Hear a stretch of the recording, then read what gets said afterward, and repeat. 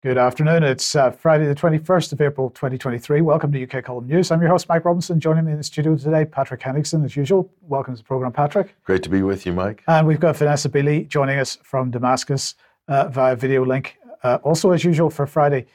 So let's get kicked off with the news of Dominic Raab. He's decided to resign. Here he is.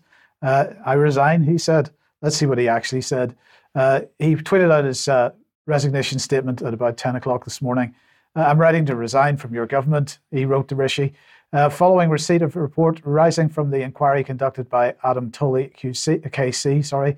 I called for the inquiry and undertook to resign if it made any findings of bullying whatsoever. I believe it is important to keep my word. It's a privilege, blah, blah, blah, and so on. But the next paragraph was more important. While I feel duty bound to accept the outcome of the inquiry, it dismissed all but two of the claims leveled against me. So he's trying to say that he's not a bully at all. I also believe its two adverse findings are flawed and set a dangerous precedent for the conduct of good government. First, ministers must be able to exercise direct oversight with respect to senior officials over critical negotiations conducted on behalf of the British people. Otherwise, the democratic and constitutional principle of ministerial responsibility will be lost. This was particularly true during my time as Foreign Secretary in the context of Brexit negotiations over Gibraltar, when a senior diplomat breached the mandate agreed by the cabinet. So he's attempting to justify his position. But look, other than the distraction that it is, there is an important point here, and that is that since Tony Blair, the relationship between ministers, secretaries of state, and civil servants has changed. And this idea of collective responsibility and ministerial responsibility was more or less lost from that point because policy became, rather than the decision of the minister, the decision of the civil servants. And the minister's role purely is to sell that policy to the public these days. But I don't know what your thoughts are. I'm just wondering if this is some Tory Machiavellian elimination exercise because somebody's challenging for somebody's leadership position or some power dynamic going on within the Machiavellian Conservative Party. What do you think?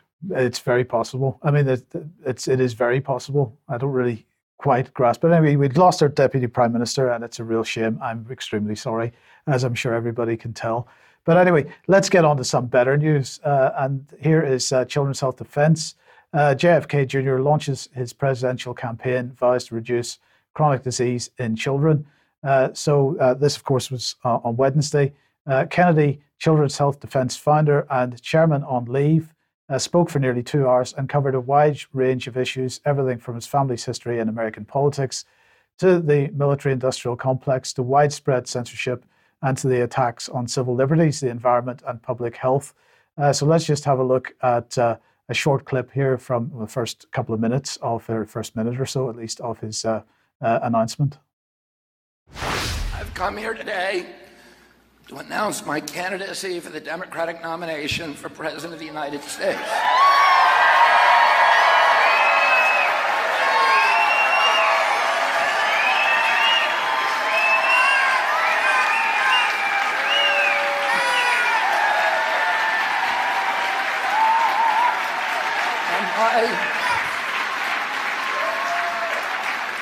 My mission over the next 18 months of this campaign and throughout my presidency will be to end the corrupt merger of state and corporate power that is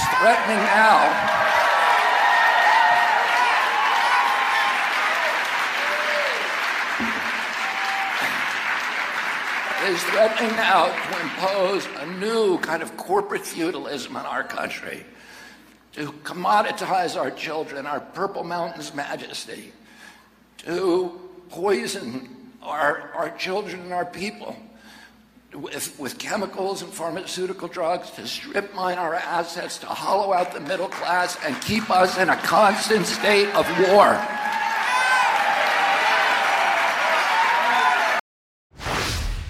Okay, so Patrick told me that I said JFK Jr. there. I do apologize for that. Of course, that was Robert F. Kennedy Jr.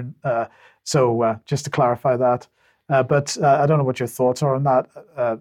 It's getting a fairly positive response in the chat box for sure. Well, we knew he was gonna announce his run, and he was likely gonna do it. But it's one thing to say it and think it, and it's another thing to see him there with Kennedy 2024. And as you can imagine, Mike, and I think for British people as well, the entire Anglophone world, that there's a bit of an emotional attachment to that because of the JFK issue. Is so emotive.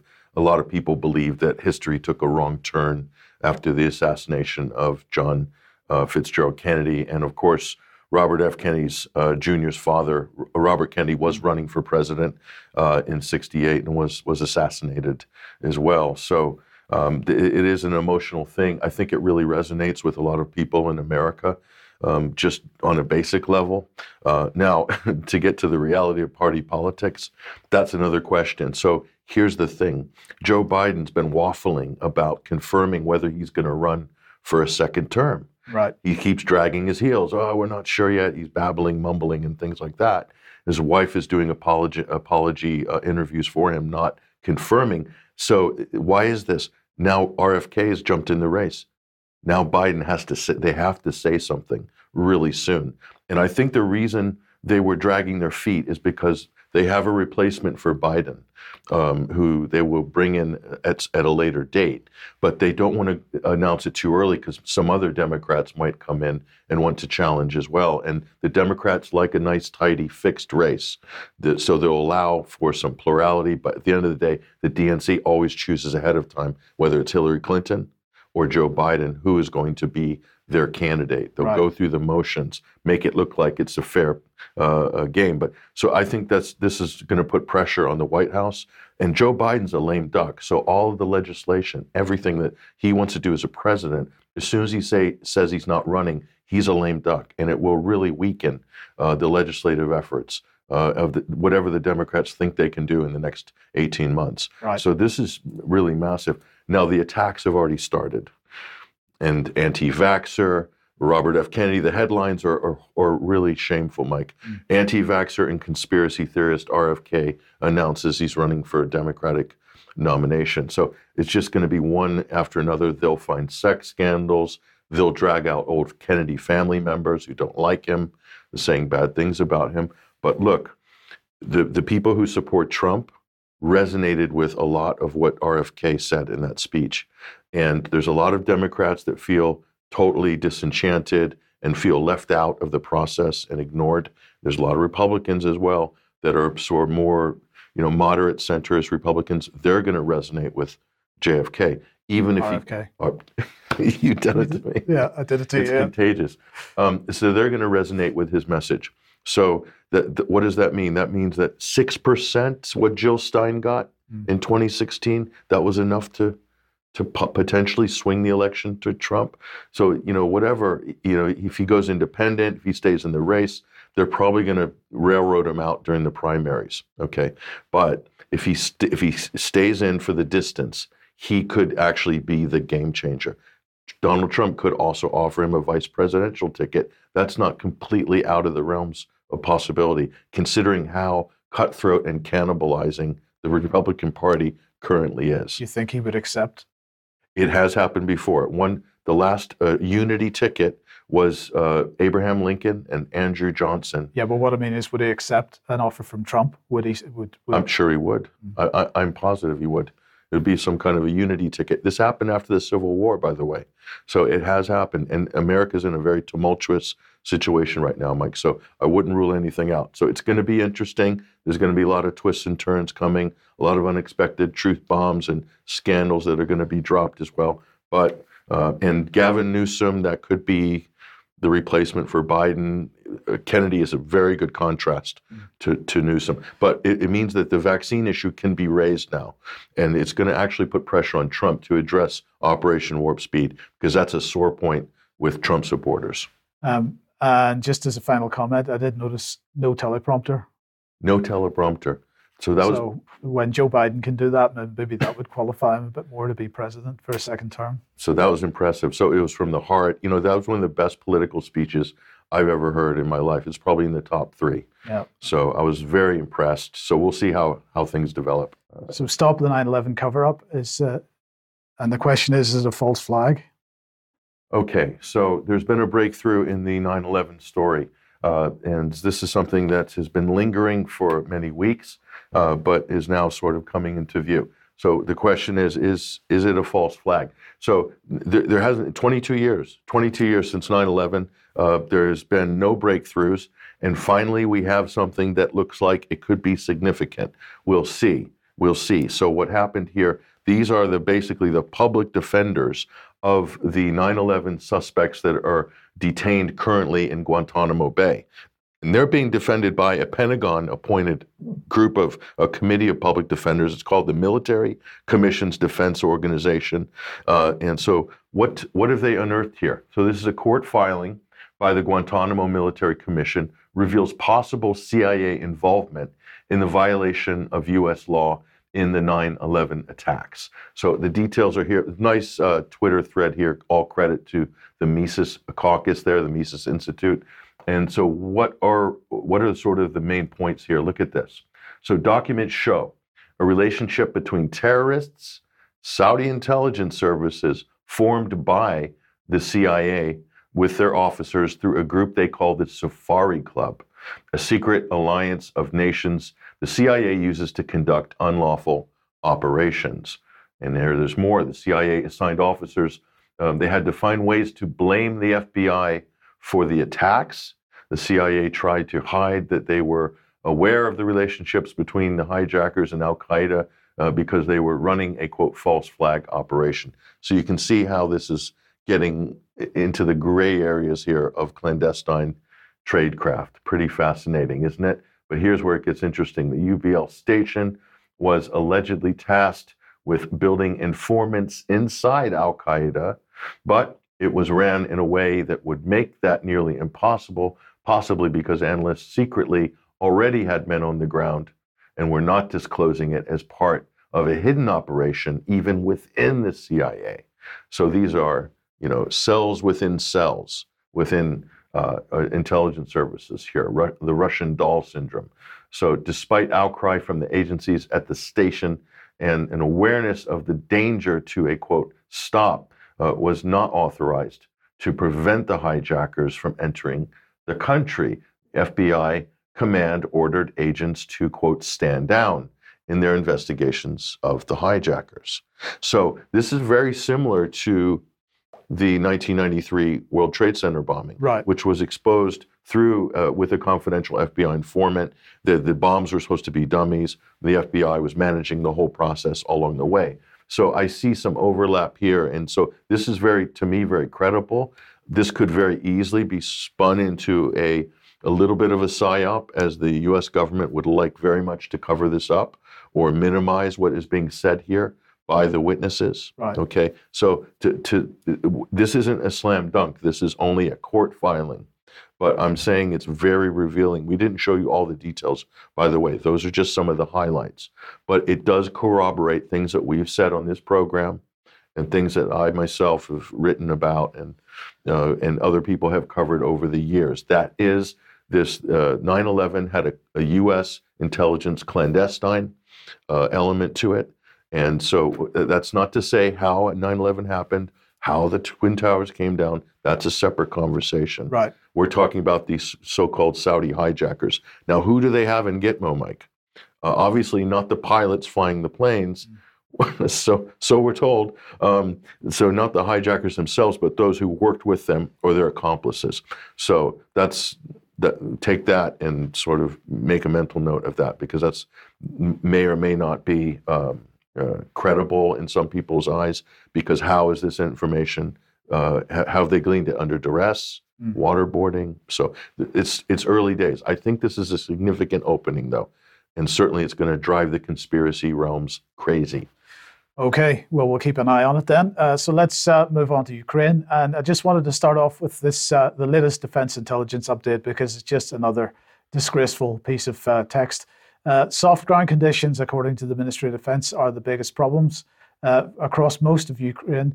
Severe mud is likely slowing operations on both sides of the conflict. However, Russian online outlets are likely exaggerating the overall impact of mud on Ukrainian forces as part of an information operation aimed at raising Russian morale and undermining Ukraine supporters in light of an anticipated Ukrainian counter-offensive. Is that likely or not? I think it's not very likely that that's what they're doing. Well, this is what they're putting out. What's the real question? Yeah, how credible is the defense intelligence updates from the UK? What's their track record like? Have they been? What's their batting average, as they say in America? Pretty low. So I don't know. Pretty low. I take it all with a pinch of salt coming out of that. But where does that take us? It takes us onto the Pentagon leaks, and well, this continues to garner reactions, Patrick. Sure. Here's the real reactions that we like to see. Reactions from lawmakers, legislators. Matt Gaetz, congressman from Florida, introduces a new resolution, House resolution, privileged resolution, to force President Biden and Secretary of Defense Lloyd Austin to transmit all documents on deployed U.S. troops in Ukraine. That was one of the big takeaways, was the confirmation that there were 100-odd U.S. Special Forces in a combat capacity on the ground in Ukraine. So that was part of the Pentagon leaks, and we covered that last week. So here's the result of this. They want an audit. They want to know who's in there, what they're doing in Ukraine, how long they've been there, and so forth. So this is going to be interesting. Whether this is going to get any traction with the rest of the House is maybe not, maybe doubtful. But you can see things are moving after these Pentagon leaks. That's a very important signal. Very important signal indeed. So think about that. And also, here's Peter Hitchens' recent article here. Why are the SAS in Ukraine? And why do we have and do we have a clue why we're involved in this war? So for the Mail on Sunday, interesting. So you've reported on this before, haven't you? On the fact that the SAS is in Ukraine, yes. So the Pentagon leaks certainly suggested that the UK had the largest number of special forces operating in Ukraine at 50, and actually the United States was quite a few down the list. So we were well out in front on that. So I hadn't seen this article from Hitchens. Yeah. So it's good to see. So the questions are being asked here, and certainly they're not going to stop. And at the same time, this has also surfaced here. A group of Republican lawmakers have sent this letter to the President of the United States, and this is what they're saying. Unrestrained U.S. aid for Ukraine must come to an end, and we will adamantly oppose all future aid packages unless they are linked to clear diplomatic strategy designed to bring this war to a rapid conclusion. I like the sound of that. I don't know about you. There's the signatures, and there's some familiar faces on there. Senator Mike Lee, Senator Rand Paul from Kentucky, Andy Biggs, Paul Gosar, Arizona. And Matt Gaetz, of course, again, no surprise there. So that's those senators and House members, Congress members. So not a bipartisan letter, but nonetheless, you have a fairly strong anti-war contingent built into the Republican Party, remnants of the old Freedom Caucus. J.D. Vance as well, freshman senator from Ohio. So this is, I think this is overall very encouraging. We'll see how much purchase it gets. Okay, and that takes us to this. So I just wanted to point out, if people will go, this is an amazing overview here. The Ukraine crisis in context, Brzezinski's grand chessboard in the 21st century. And this is by Dr. Jean Erimton, and he's a Turkish scholar, and his work on this is incredible. So he pretty much breaks it down how we got to this point to begin with, and how this is just a continuation, a gradual continuation of U.S. policy, U.S. grand strategy over the last few decades. So from administration to administration, he shows there's been absolutely no change in the U.S. Orientation towards Ukraine and Russia on this. And there are plans and there are intentions to break up Russia or to make it into a failed state. So you'll see the receipts are in that article. So I encourage people to get it, share the link as well. It's an excellent read.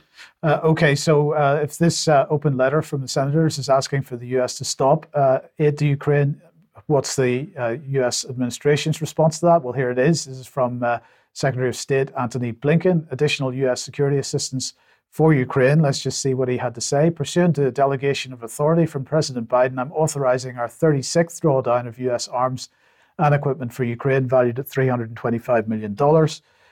This security assistance package includes more ammunition for U.S.-provided HIMARS and artillery rounds, as well as anti-armor systems, small arms logistics support vehicles, and maintenance support essential to strengthening Ukraine's defenders on the battlefield. Now, of course, when he says maintenance support there, he's talking about US servicemen providing maintenance support on the ground. Sure.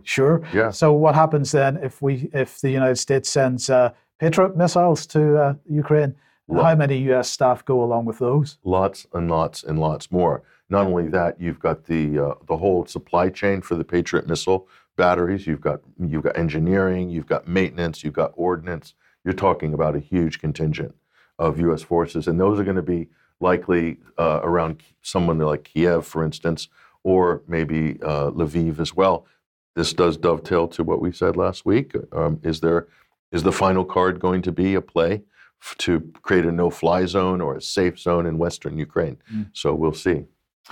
So Jens Stoltenberg then, over the last day or two, was in the Czech Republic, meeting the Czech president, Petr Pavel. There they are. They look very handsome together. But let's just look and listen to what Petr Pavel said, a very brief comment here with respect to Russia, and we get an idea of what the thinking is within NATO.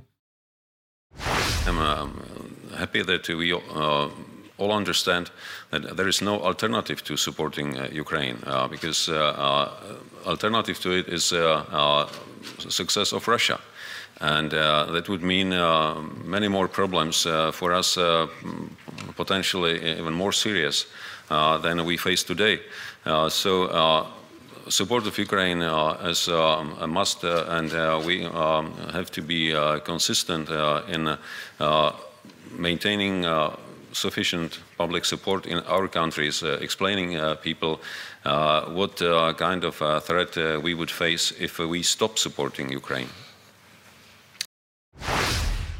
So that was quite an incredible comment. You know, if basically they're saying there can be no peaceful solution to this problem, with that Russia cannot be allowed to continue to be as powerful as it is, and they've got to do everything that. So, you know, what can we say now? On Wednesday's program, Brian asked the question, "Where is Ben Wallace?" And well, it turns out he was in the United States over the last couple of few days, meeting. Who is this? Austin Powers. Austin Powers, yeah, right. Okay. That's my pet name. Yes, I know. Lloyd Austin, yeah. He's our defense secretary.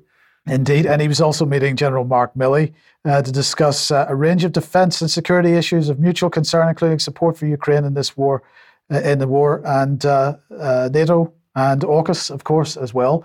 But he didn't end there. He flew from the United States over to Switzerland, where he was signing defense agreements there. But don't worry, Patrick, because those, whatever documents they were signing there, and we don't know the specific details of them, they are honoring Swiss military neutrality.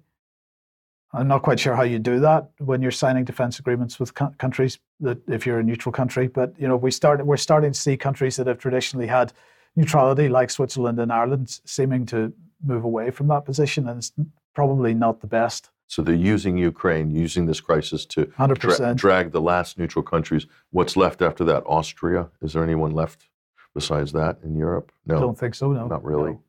Interesting. So we'll see. Okay, well, let's move to the Middle East and welcome Vanessa to the program. Vanessa, what's been going on in Turkey? Yeah, in Turkey, well, last week, of course, we were talking about the potential for the meeting of the defense ministers, the foreign ministers, and even potentially the President Assad of Syria. Of course, his red line was that Turkey should remove all military presence, including the extremist armed groups under their control from Syria, and return Syrian territory to the status quo pre-2011.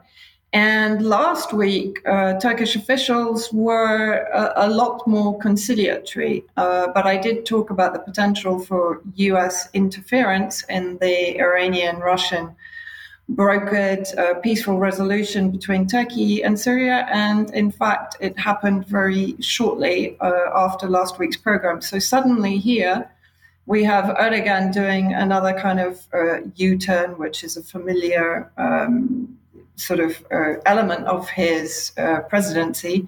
He comes out with a statement, and this is reported in the Cradle: Turks cannot feel safe with PKK, which is, of course, the US-backed equipped, armed Kurdish Contras in northern Syria and Iraq.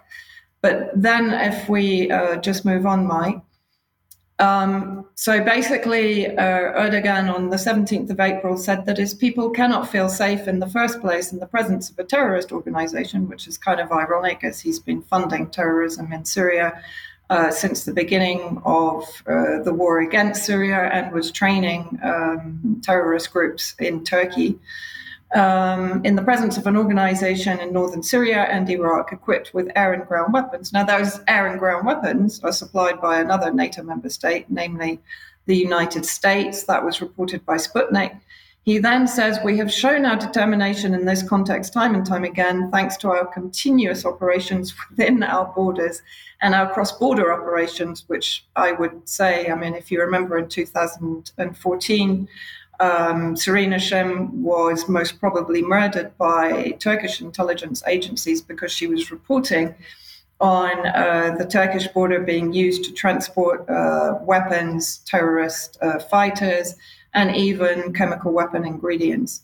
He says, then we have made it clear that our country cannot live side by side with terrorism, but he will finance it in Syria.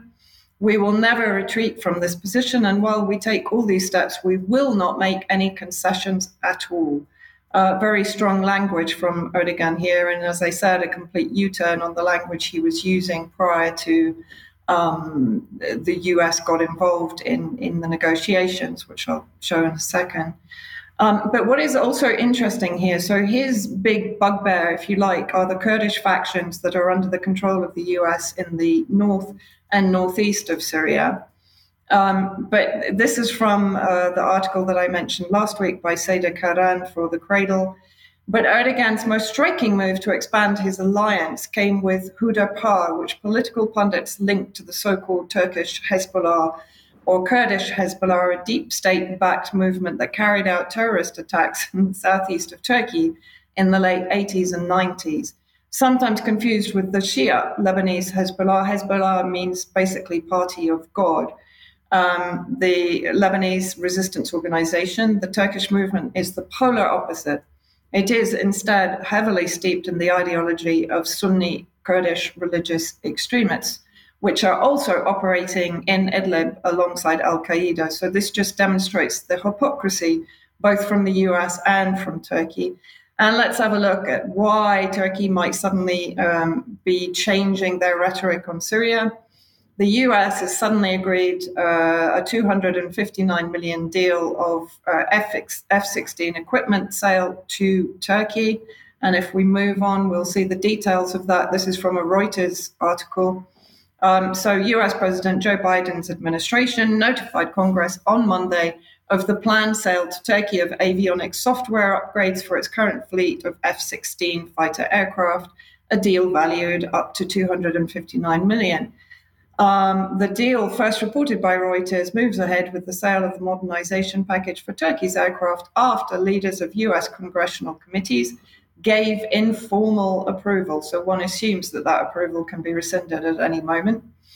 And then guess what? Turkey is a long-standing and valued NATO ally, a State Department spokesperson said in a statement.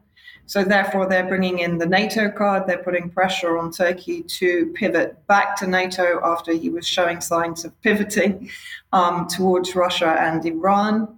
And then it goes on, Mike, in the last section from the article. The F-16 modernization deal follows Turkey approving Finland's accession to the NATO military alliance and signs of easing tensions between Turkey and neighbor Greece ahead of Turkish elections next month. So again, that gives you an idea of why Turkey suddenly approved Finland's accession. Of course, Lockheed Martin Corps will be the principal contractor on the deal. And then importantly here, the smaller package was approved after the administration pushed the lawmakers to approve it to send a positive signal to Ankara, according to one source familiar with the deal. So I think that completely corroborates what I suspected, that the US is trying to step in and muscle Russia and Iran out of the way and to bring an end to any idea of normalization with Syria. Then if we have a look also at Turkey's main opposition to Erdogan and their foreign policy, this is Kemal Kılıçdaroğlu, and I'm not going to repeat that name. But if we move on, we'll see a few of the points that they make in their manifesto. It's interesting that Erdogan and his party have not yet produced a manifesto for the election, which is looming. So according to this report in Al Monitor, the opposition alliance led by the main opposition, CHP, Republican People's Party, pledges to fix the muddle that Turkish foreign policy has become.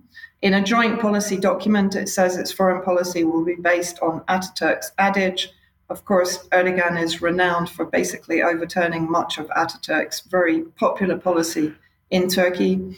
Peace at home, peace in the world, and adhere to universal values and international law, free of ideological considerations. The opposition pledges to maintain ties also with Russia, although in the paragraph before that it was talking about strengthening ties with NATO. So again, it's trying to keep the balance between NATO and the new Eastern Bloc that is coming into power, based on a balanced and constructive dialogue on an institutional level. Quite interesting language there. Reference Syria, the opposition pledges to work for the safe return of Syrian refugees as soon as possible, which is a major point for the election campaign on all sides, because the 5 million Syrian refugees are a destabilizing influence for Turkish people. It stresses respect for the territorial integrity and sovereignty of all regional countries and non-interference in their domestic affairs, but falls short of outlining a roadmap for normalization with Damascus. It promises intense contacts and dialogue with Damascus and opposition representatives, barring militant groups, to help peace efforts in Syria, but says nothing about how it would handle the armed rebel in inverted commas, groups that Ankara has backed. And meanwhile, of course, while the US is trying to derail any peace talks between Turkey and Syria, as I keep repeating, brokered by Russia and Iran, what is the US doing? The US is increasing the attacks by ISIS, particularly in areas in the central desert area of Syria to the east of Homs and close to Palmyra, which of course was taken by ISIS twice during the height of the conflict. This is taken from my Substack summary of what's going on. So the US continues its murder of civilians in central Syria using ISIS proxies. On the 16th of April, at least 26 civilians were massacred in an attack on truffle hunters in the Drizen eastern countryside of Hama. It's reported by the anti-Syrian government Syrian Observatory for Human Rights, SOHI, also funded by the EU, that 12 of the martyrs were members of the National Defense Forces, but majority of the attacks and kidnapped victims are civilians. The US is known to have planted ISIS cells in the area east of Homs, and the threat to civilians or military is high. Syrian civilians, of course, trying to eke a living in a country under economic attack from the West, are forced to hire military protection to survive. Added to this, of course, the desert is also still littered with ISIS and other terrorist group mines and IEDs. On the 17th of February, 53 people were killed in Homs, Al-Sukna region near Palmyra, and dozens were kidnapped. And according to local sources, 139 citizens have been murdered since the start of 2023, the majority actually since the double earthquake on the 6th of February. And if you include military martyrs, the death toll stands at an estimated 289. A kilo of truffles, just to give you the idea, on the Syrian market costs between $22 to $65, bearing in mind that most people are earning less than $20 per month at the current inflation rate. And therefore, in such an economic depression, the risks are taken by civilians who would otherwise starve under US sanctions and siege.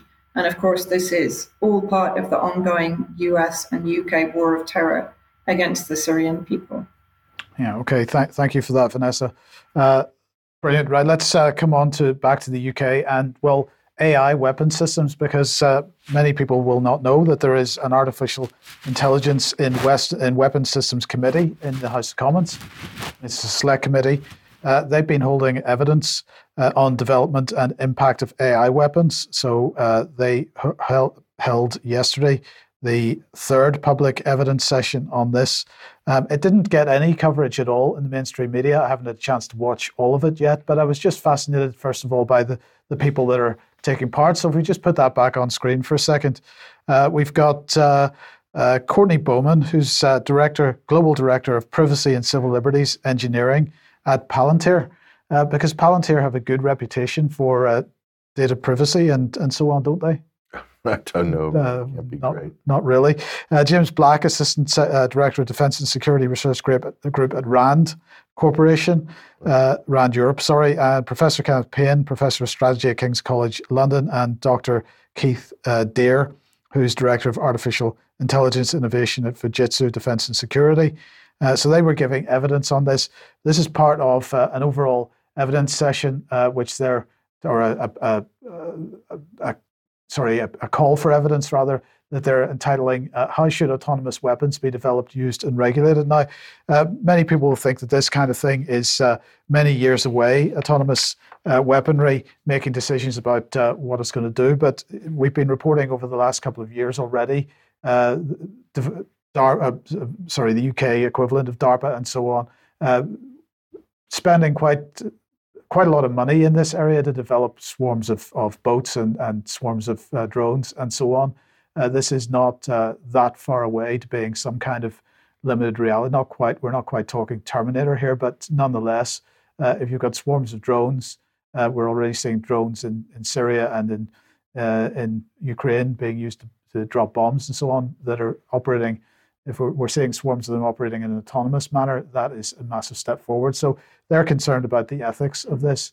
I think this topic needs to get a bit more coverage than it has been. Well, in terms of AI and military, Mike, I don't think this would be the most pressing issue. I think it would be cyber warfare, right? That would be the main battlefield. And they're already talking about this in America, about the danger of, when you lay an agent on top of an AI, like some of the advanced chat GPTs, so literally an autonomous an agent that's assigned to that and has been given instructions and can work autonomously. DDoS attacks, around the clock, 24/7 denial of service attacks can knock out all sorts of stuff. So this is a big worry right now. I think Elon Musk has also commented on this general area with AI. But I mean, if the government's not having major discussions and inquiries right now on just the general artificial intelligence issue, I think that's shocking if the government's not already ahead of the game on that. So, they're more keen to promote it. But anyway, okay, if you like what the UK Column does, if you'd like to support us, please head over to community.ukcolumn.org. There are options to help us out there. You could pick something up at the UK Column shop, but please do share material you find on the various platforms, especially ukcolumn.org and ukcolumnextracts.co.uk. Quick reminder, Scottish Vaccine Injury Group Unity Rally taking place in Glasgow tomorrow at 1 p.m. That's at Buchanan Gallery Steps with some interesting speakers. I just wanted to also mention that on Wednesday we mentioned the WHO Pandemic Treaty, Our Fundamental Freedoms at Risk. This was a presentation being given at the European Parliament by Dr. Sylvia Berendt, David Bell, Philip Cruz, and Wolfgang Wodarg, supported by Children's Health Defence Europe.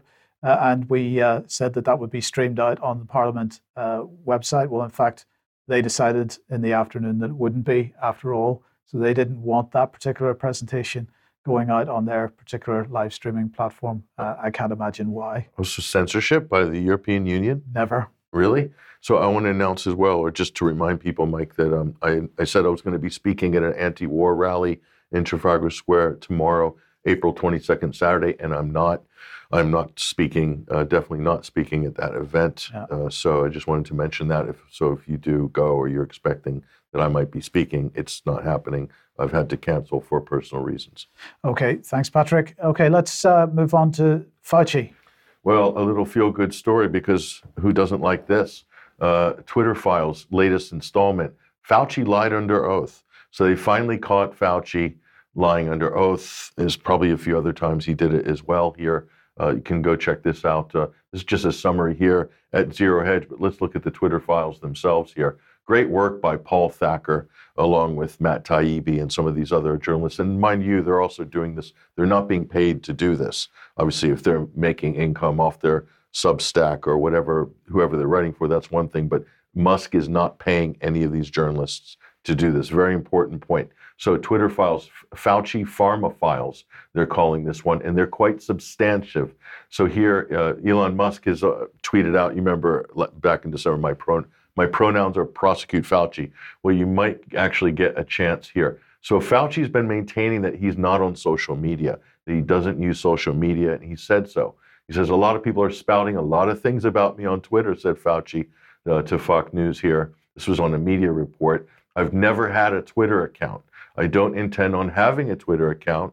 I've had nothing to do with Twitter, so I don't know what they're talking about when they say all that, says Fauci. So he is the high priest of the pandemic. But look at this here. This is the transcript here. Okay. So he said, I don't tweet. I don't pay attention to social media. I wouldn't know how to access a tweet if you paid me, says Fauci. Well, it turns out, yes, he is getting paid, and he does know how to access a tweet because look at this. But internal Twitter report from March 2021, the company revealed that Dr. Anthony Fauci did an account takeover of, get this, the WHO COVID response. Fauci himself took over that Twitter account. So this runs contrary to Fauci's public statements, sworn depositions, given a latest one on November 23rd, 2022. So there's the receipts, Mike. So Fauci is potentially guilty. He should be like Steve Bannon, like Roger Stone. They should be dragging him in front of a court, a federal court, and he should be in jail. So this is your best chance to get Fauci behind bars, everybody. So go for it. What are you waiting for?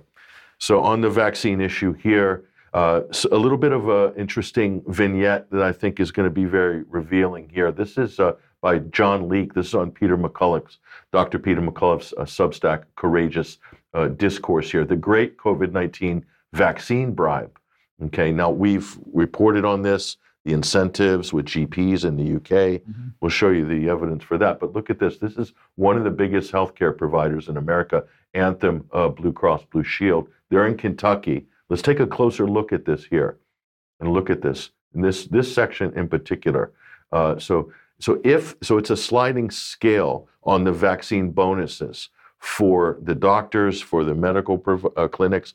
So if they can get 75% of their insurance holders, then literally $125 per vaccinated member bonus. You're talking in just one of these facilities, you're talking 5, 10, 20,000 recipients there of vaccines.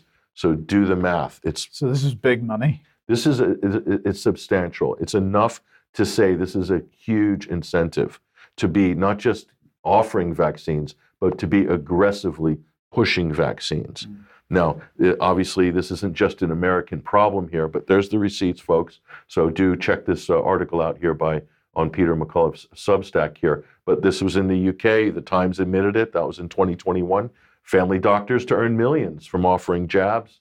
And again, COVID booster jabs, GPs to be paid between 15 and 30 pounds per vaccines to administer the rollout. Every surgery also paid another 40 pounds for every 100 patients. Records updated when the jab is not carried out by the practice. So still getting paid through the administrative linkages through these, this is the NHS. And again, once again, and GPs to receive incentives payments to deliver accelerated care home COVID boosters. That's just from September 2022. How much? Well, let's look at GPs will be incentivized to deliver accelerated autumn COVID boosters in care homes with payments up to £525 per completed care home. So they're setting upon the care homes to vaccinate the, quote, vulnerable, right? Mike, wouldn't you think that the person who's in their 80s, who might be immune compromised already, wouldn't those be the last people that you'd be wanting to stick 3 or 4 boosters in? Is it just me, or am I missing something here? I'm not a doctor, right? But even I can see the average person can see there's a problem here. Shield the vulnerable, protect the vulnerable. Well, they're vulnerable, And looking at the record of the vaccine adverse reactions, maybe they're the last people you need to be sticking endless boosters in. Just a thought. Just a thought. Indeed. Again, my opinion. I'm a nobody, not a doctor. I'm definitely not a public health expert. Okay, let's move on to, well, a bit of news about news. Now, I wanted to highlight BuzzFeed News here because they're going to close, and we're going to talk about that in a second. What a shame. But what I've got here is an article from them from 2017, because this was the original article that launched the Steele report. These reports allege Trump has deep ties to Russia. So BuzzFeed News broke the Christopher Steele report, which alleged Russiagate. And the subhead there is a dossier compiled by a person who is claimed to be a former British intelligence official, that was Christopher Steele, alleges Russia has compromising information on Trump. The allegations are unverified and the report contains errors, they say, but nonetheless, they ran it and that story blew up massively. So, not just blew up, it triggered FISA warrants, spying on American citizens, spying on the Trump campaign. It triggered a whole series of events. It opened the floodgates for Russiagate. Now, BuzzFeed News, Vanessa, I don't know if you've got any thoughts on this, but BuzzFeed News, of course, won a Pulitzer Prize for covering Xinjiang. Yeah, of course they did. And I can imagine what their coverage of Xinjiang was. Let me guess. Yeah, wall-to-wall VOC propaganda. That's absolutely. And VOC, if people remember, were the Nazi-founded Victims of Communism organization post-Second World War, founded to fight back against the Red Devils. So, not surprised. So that's Uyghur genocide, right? That's filed 100%. under the heading of Uyghur genocide. Yes. So let's bring Noah Peretti, who's the head of BuzzFeed, on. So BuzzFeed, of course, the parent of BuzzFeed News. So it's just BuzzFeed News that's going here, not BuzzFeed in its entirety. He said, we've faced more challenges than I can count in the past few years: a pandemic, a fading SPAC market that yielded less capital, a tech recession, a tough economy, a declining stock market, a decelerating digital advertising market, an ongoing audience and platform shifts. And terrible journalism at BuzzFeed. He's not mentioning that. That's something to do with it, doesn't it? But what, right, so it's already causing calls, because the question is, how do we as a society support so-called independent journalism? Because BuzzFeed is apparently an independent journalistic outlet. I wouldn't have thought so, but anyway. Well, they seem to be, right? The calls are already asking for more government support for independent journalism. Wow. And this is just such a dangerous thing if we're heading in that direction. Okay, look. We've already got a mainstream press which is utterly co-opted by government and effectively financed by government funding. And So let's talk about this independent journalistic outlet, shall we, Mike? BuzzFeed got 2 rounds of $200 million each from NBC Universal, massive global media conglomerate. Okay, 2 rounds of $200 million, bunch of other funding rounds. So they've burned through something probably upwards of $750 million since they came on the scene recently. So, like, where do you draw the line on this? So, BuzzFeed is running an operation that is totally unsustainable. They're paying these hacks incredible salaries, Mike, and they can't really justify it. And now they have to close their doors. Why not just scale it down, hire some real journalists, and run a real news press outlet? But that's not what they're for. They are a propaganda outlet, and they've been, that's why they were founded, to fill the gaps alongside of some of the other ones like Salon. You've got these sort of standard establishment left-wing media outlets. Huffington Post, of course, they've got their whole digital online offering as well. So I don't have any sympathy for BuzzFeed. And how long until Vice News is going to be following in their footsteps? But Vice has also got hundreds of millions of dollars, including the seed funding of $70 million from News Corp, from Rupert Murdoch. Yeah. And they're supposed to be a left-wing outlet. Figure that one out. Yeah. So, it's going to be very interesting. So I hope their archive's going to be preserved in perpetuity, Mike, so we could read all the Steele dossier articles in the future. teach our children about fake news. Indeed. Okay, let's correct the mistake we made at the beginning of the program, Patrick, and get onto this story. Ex-CIA chief spills on how he got spies to write false Hunter Biden laptop letter. Oh yeah, there he is, Michael Morrell, former acting CIA director under Barack Obama, who's got a podcast and everything, and he is probably one of the biggest hacks right now in the whole sort of national security intelligentsia. So this is the New York Post reporting this here. This is incredible. So let's look at how this story, during the 2020 elections, when the Hunter Biden laptop story came out, Trump challenged Biden during a presidential debate right before the election. And Biden said straight to the American people, straight to Trump's face, no, that's Russian disinformation. And I've got 50 intelligence professionals that'll swear by that. And so Michael Morrell was the guy who put all that together. Let's look at the clip, though. Turn back the clock and watch this. Russia, Ukraine, China, other countries, Iraq. If this is true, then he's a corrupt politician. Right. So don't give me the stuff about how you're this innocent baby. Joe, they're calling you a corrupt politician. Nobody. President Trump, I want to stay on the issue of race. We're talking about the issue. Laptop from hell. President Trump, we're talking about race right now, and I do want to stay on the issue of race. President Trump, I have to respond to that. Please, because look, very quickly. There are 50 former national intelligence folks who said that what he's accusing me of is a Russian plan. They have said that this has all the 5 former heads of the CIA, both parties, say what he's saying is a bunch of garbage.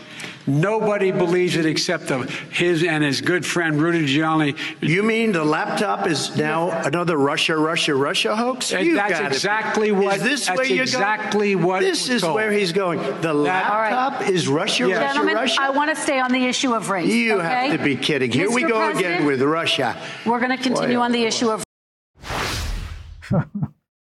Oh dear. Arguably one of the most entertaining presidential debates in history.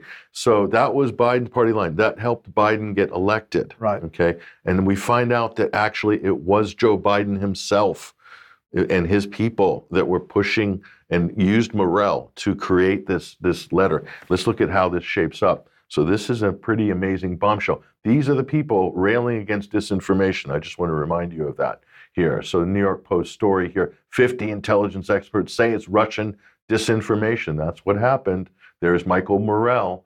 Let's take a closer look at this. How did this story break? Let's look at this. So we find out Antony Blinken, the current U.S. Secretary of State, reached out to Morrell. This is before the election, October 17th, 3 days before the New York Post published the Hunter Biden emails about his Ukrainian business partner and the connections to his father, who was Joe Biden, Hunter's father at the time. So, and they're saying at 10:53 p.m., the night of the call, Blinken emailed Morrell a USA Today article claiming the FBI was examining whether Hunter Biden's laptop was part of a disinformation campaign. And that was the trigger that gave him the justification, there's Morrell, to go forward with this. Morrell said he did a little bit of his own internet research, Googling and whatnot, and then reached out to retired CIA former operatives and officers and asked for their assistance in compiling a letter discrediting the Post's reporting on Hunter Biden's laptop. And that was also used as the basis for Twitter banning the story as well. Okay, so Morrell then gathered signatures from 51 intelligence officials, including himself, and 4 other former CIA directors. Very important. So that's the appeal to authority, fallacious argument there in action.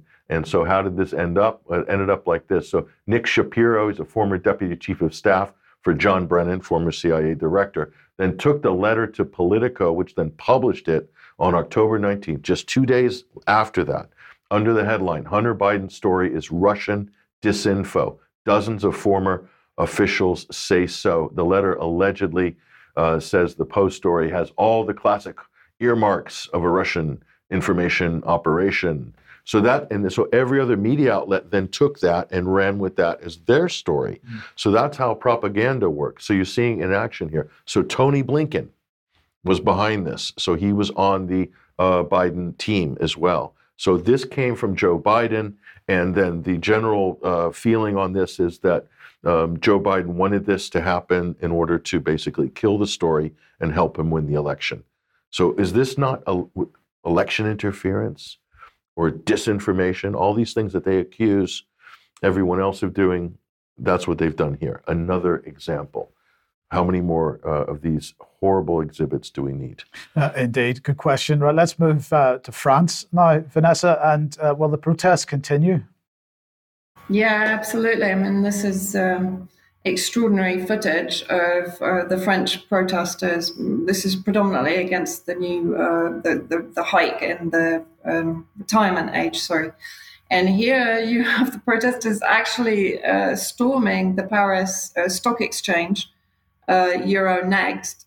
And of course, a couple of weeks ago, I think they stormed BlackRock. So it does appear that these French protesters against general austerity laws being brought in under Macron's very much globalist influenced government are pretty savvy about the heart of the beast that they're attacking. Let's have a look at the video.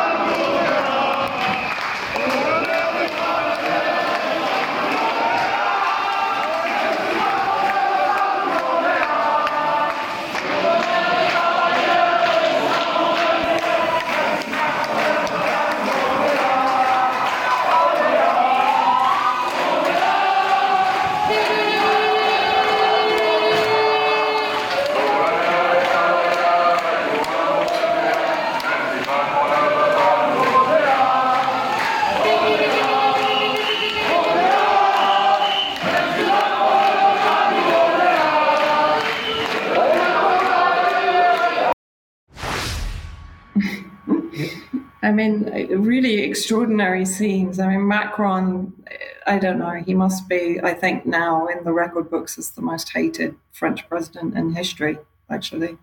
But this is also taken from a translation of an article in Le Monde, which appeared, first of all, in the Officiel Journal, official journal, decree authorizing the use of drones by the police in France in certain cases, published in official journal. Authorizes the use of drones by police, gendarmes, customs, or military in some cases for a prevention of damage to the safety of people, etc. So this is basically the text of a law that was passed about a year ago, and interesting that it's now suddenly been brought into effect with the increase of the protests pretty much across all of France against Macron's austerity laws and changes in legislation.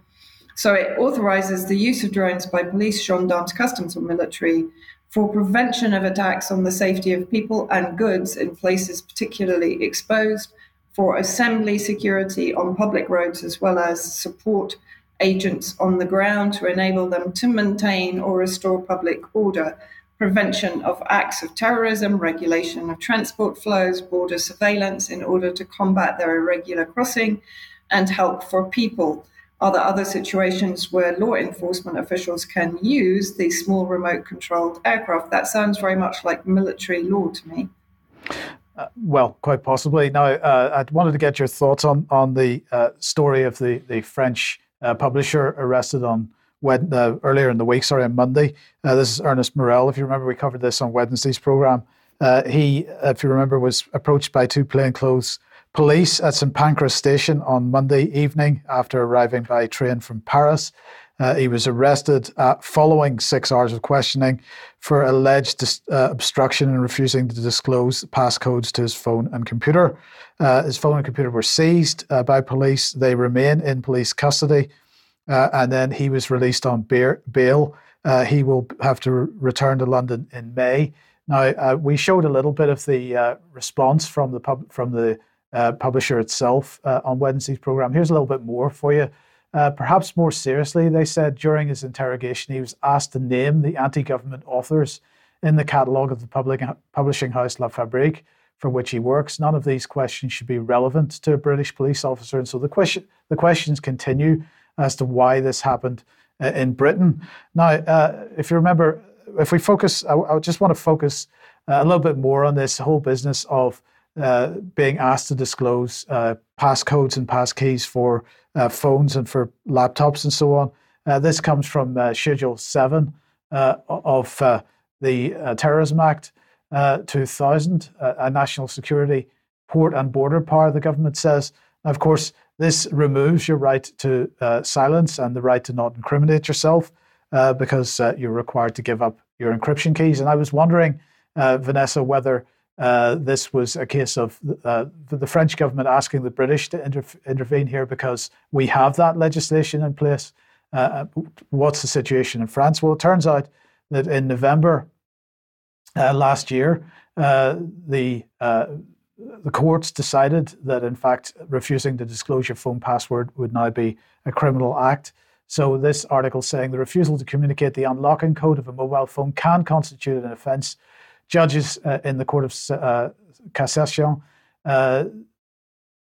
the action was called upon to rule on a drug trafficking case in which a court of appeal had acquitted a suspect who refused to give the unlock code for his two telephones, despite the case law of the Court of Cassation.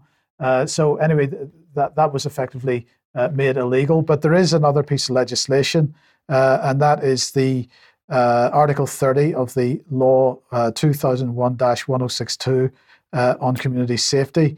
This allows a judge or a prosecutor to compel a qualified person to decrypt or surrender keys to make available any information encountered in the course of an investigation.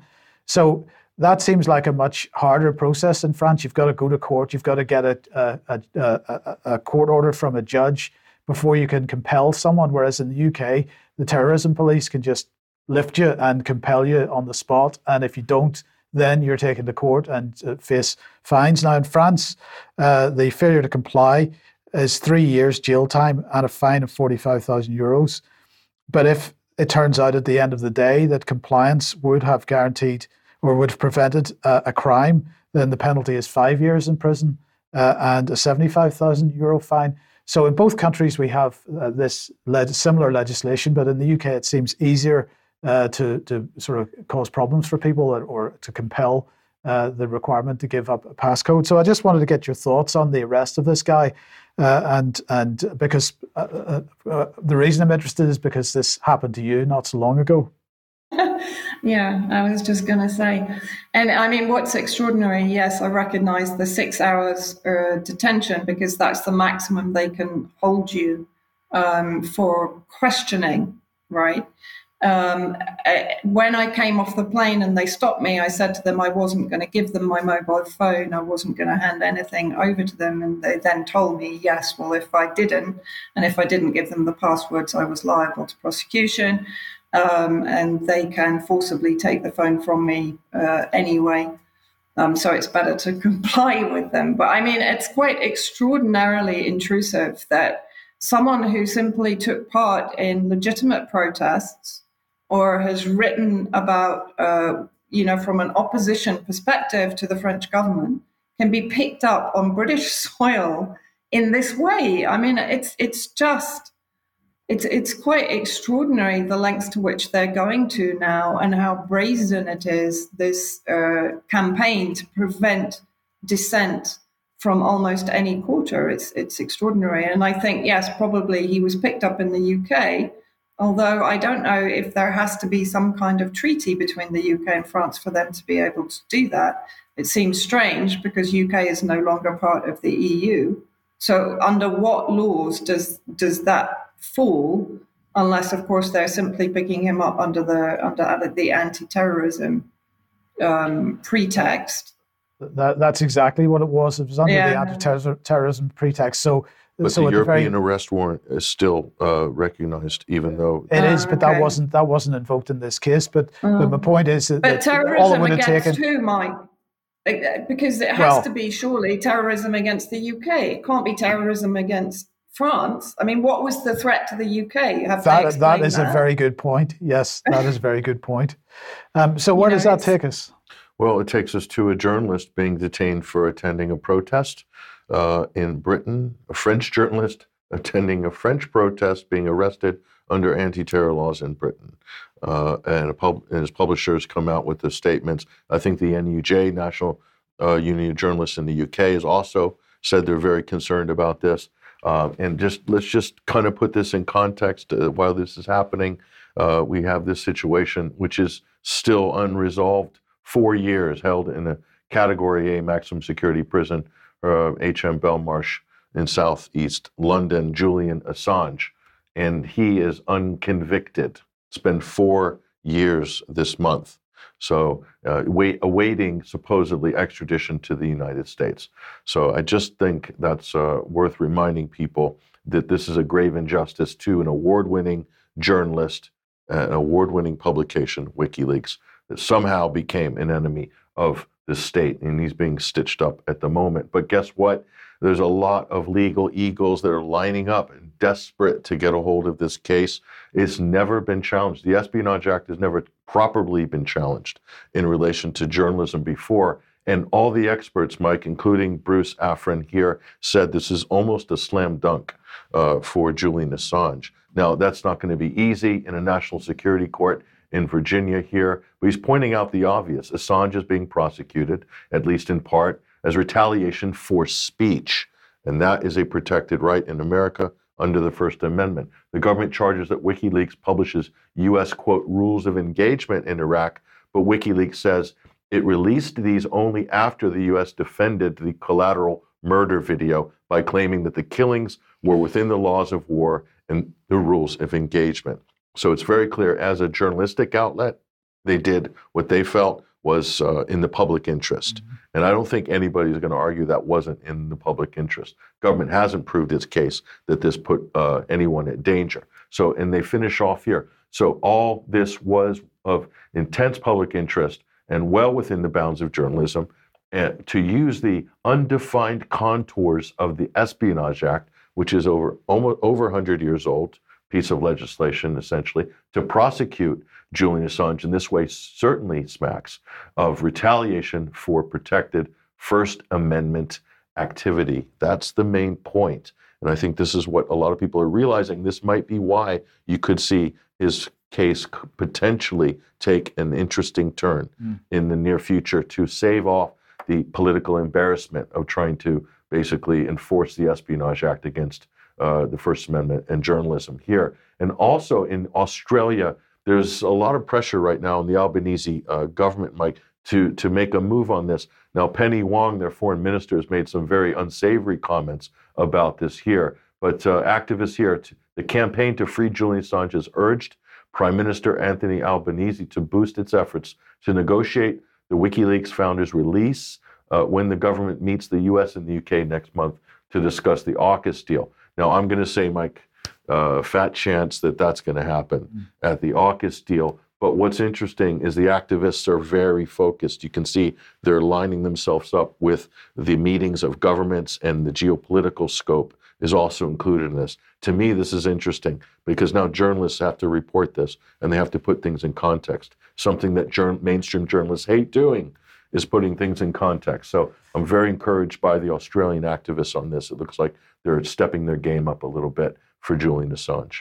Okay, back to the UK then, and inflation. And the Telegraph a day or two ago had this, yesterday in fact, this article, "The Bank of England's ineptitude has become humiliating." And I just wanted to highlight a little bit of this. Is Ben Marlow, who's the chief city commentator in the Telegraph. Whether it's Andrew Beeley and the Monetary Policy Committee, the Federal Reserve, or Christine Lagarde, these figures are all seen by most experts as people who can do no wrong. The markets hang on their every word. Their speeches are pored over for the slightest change in phrase, as though they aren't mere mortals, but real-life wizards waving a magic wand over the global economy. But the truth is, they're nothing of the sort, and it only takes a dispassionate look at the track record of the world's preeminent central bankers to see that these unelected, unaccountable officials have made a litany of mistakes. Even worse, they've fessed up to none of them. So this is all about inflation, of course. And it's interesting to see the Telegraph, traditionally a supporter of the City of London, the Bank of England, seeming to to attack in this way. They left out Janet Yellen off that list too, which is pretty shocking. Indeed. But this wasn't the only sort of, shall we say, recognition that it was monetary policy from the powers that be that has caused the inflationary process at the moment, and perhaps not so much wars in Ukraine and other things, and Russia in particular. But let's look at Andrew Sentence here, who's a former Monetary Policy Committee member. So he used to help set the interest rates at the Bank of England, and he was giving evidence to the Treasury Select Committee a couple of days ago. And he said, we had this long period of extremely low interest rates and further injections of quantitative easing after the immediate problems and the financial crisis have passed. That all, I think, has contributed over a period of time to the inflationary pressures that we're seeing now. It did seem that quantitative easing went on for too long. We had more than a doubling of the amount of QE during the pandemic, and it wasn't clear that this was the appropriate policy at all. So he's absolutely coming out against, we'll come on to that in a second. He's coming out against QE and using very similar explanation to that David Scott has given over the last number of weeks. So it's interesting to see somebody like that making these comments. And Patrick was just about to comment on his badge. If we put it back on the screen for a second. That beautiful, lovely lapel. What is that? It's blue and yellow. Yes. Isn't it? What does that signify? Maybe he's sending a subliminal message as to why the inflation is running out of control. Maybe he is. While he's saying one thing, he's hinting at another. But let's just remind ourselves what government policy is on this, because Jeremy Hunt said this a couple of days ago. We have a plan, and we're going to reduce the pressure on families. It's absolutely essential we stick to that plan and we see it through so that we have inflation this year, as the Prime Minister has promised. And what I really wanted to make the point here is that this is not going to reduce pressure on families at all. Remember, inflation is a measure of a rate of change. It's showing how much or how quickly prices are rising. If inflation falls from its current 10.1% back to 2%, even if it did that overnight, that would not cause prices to fall. That only means that prices aren't rising as quickly as they did before. It's like the dead cat bounce, right? Exactly. So the point is, the pressure that people are facing at the moment doesn't get relieved by having inflation at the end of this year or by the end of this year. All that means is that the pressure isn't increasing just as quickly as it did before. Oh, you say that, Mike, but they're all going to be crowing about the great job they did when inflation reduces, but it's still running out of control. They'll take credit for it, won't they? Yes, they will. Now, I wanted to bring a lady on screen. Here she is. This is a tweet from Windsor Police in Canada. This is Toronto, a region of an area of Toronto, and they produced a news release as a result of an effort to find this lady. And now we may say she's got some stubble there. She does. That's no lady, Mike. Indeed, it's a bloke. So let's have a look and see what happened. Update: the suspect in this incident has turned themselves into the police. We want to thank the public for their support, for sharing our post. Our help in spreading the word, your help in spreading the word played a crucial role in bringing about a resolution. So what happened here? Well, let's look at the press release. Here it is, and what they say. So on the 4th of April 2023, a female victim contacted the police to report that she'd been sexually assaulted while staying at a Windsor women's shelter. The suspect, who was also residing in the shelter at the time, allegedly climbed into the victim's bed and sexually assaulted her. So, Vanessa, what we have here is that the authorities in Windsor and Toronto decided that the best thing they could do was to put this trans person into a women's shelter where he then sexually assaulted a genuine female in that shelter. And I just got to ask, when is this insanity going to end? I have no idea, but it is. It'd be interesting to look at the figures of sexual assault since the whole kind of trans movement aspect was brought into play more heavily, and see if there has been an increase. I would kind of bet quite a large amount of money that there has been. Yes. Go back to the you want to go back to the sheet. Desiree Anderson, otherwise known as Cody Detremont. Yes. The French Canadian Desiree Anderson. You got to give full marks for the creativity on the name. This is just ridiculous. It is. This is really ridiculous. Well, look, we're just about at the end for today, but I want to remind everybody that on Sunday at 3 p.m., we, of course, are going to be testing, or the government is going to be testing its emergency alert system across the UK. 3 p.m., that's going to be taking place.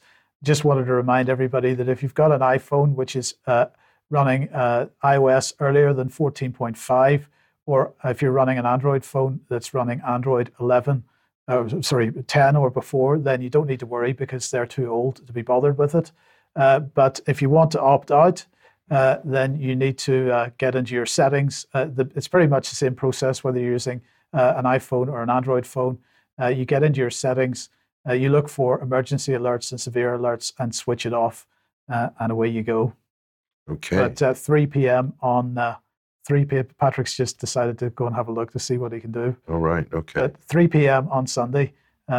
Hopefully, if you're watching the Alternative View live stream with us on Sunday, you will not hear anybody's phones going off during that. I'm torn whether to disable it or just to see what it's like. Yes. I don't know, because I sort of want to know what it's like. I kind of know what it's going to be like. It's going to go Sort of. We did show a little video clip with an example of what it's going to sound like. But if you're vulnerable, likely to have a heart attack, or driving your car, probably best to switch your phone off or put it in airplane mode at 3 p.m. on Sunday, and then you won't be bothered. Yeah, if you're suffering from free-floating anxiety from all the fear-mongering news that everybody's putting out, you might want to disable it. If not, then it should be a bit of fun. A nice bit of fun at the pub on Saturday. Yeah, Sunday, 3 p.m. Oh, Sunday. Sunday, okay. yes. All right, we will be back. Well, if you're watching the Alternative View live stream on Sunday, you will see you there. But otherwise... St. George's Day is this weekend. It's tomorrow, isn't it? Is it? I think so. What? St. George's Day. This is the British holiday, right? This is number one, pretty much. Vanessa? Can I just say Eid Mubarak, as Patrick said at the beginning, to all everyone in Syria and to all Muslim friends worldwide. Okay, so we've got Eid and St. George's Day falling at the same time. That's fantastic. Excellent. So excellent. Right, we'll be back in a couple of minutes for some extra. Otherwise, Sunday for AV live stream and Monday for UK Column News again. We'll see you then. Thanks for joining us. Bye-bye.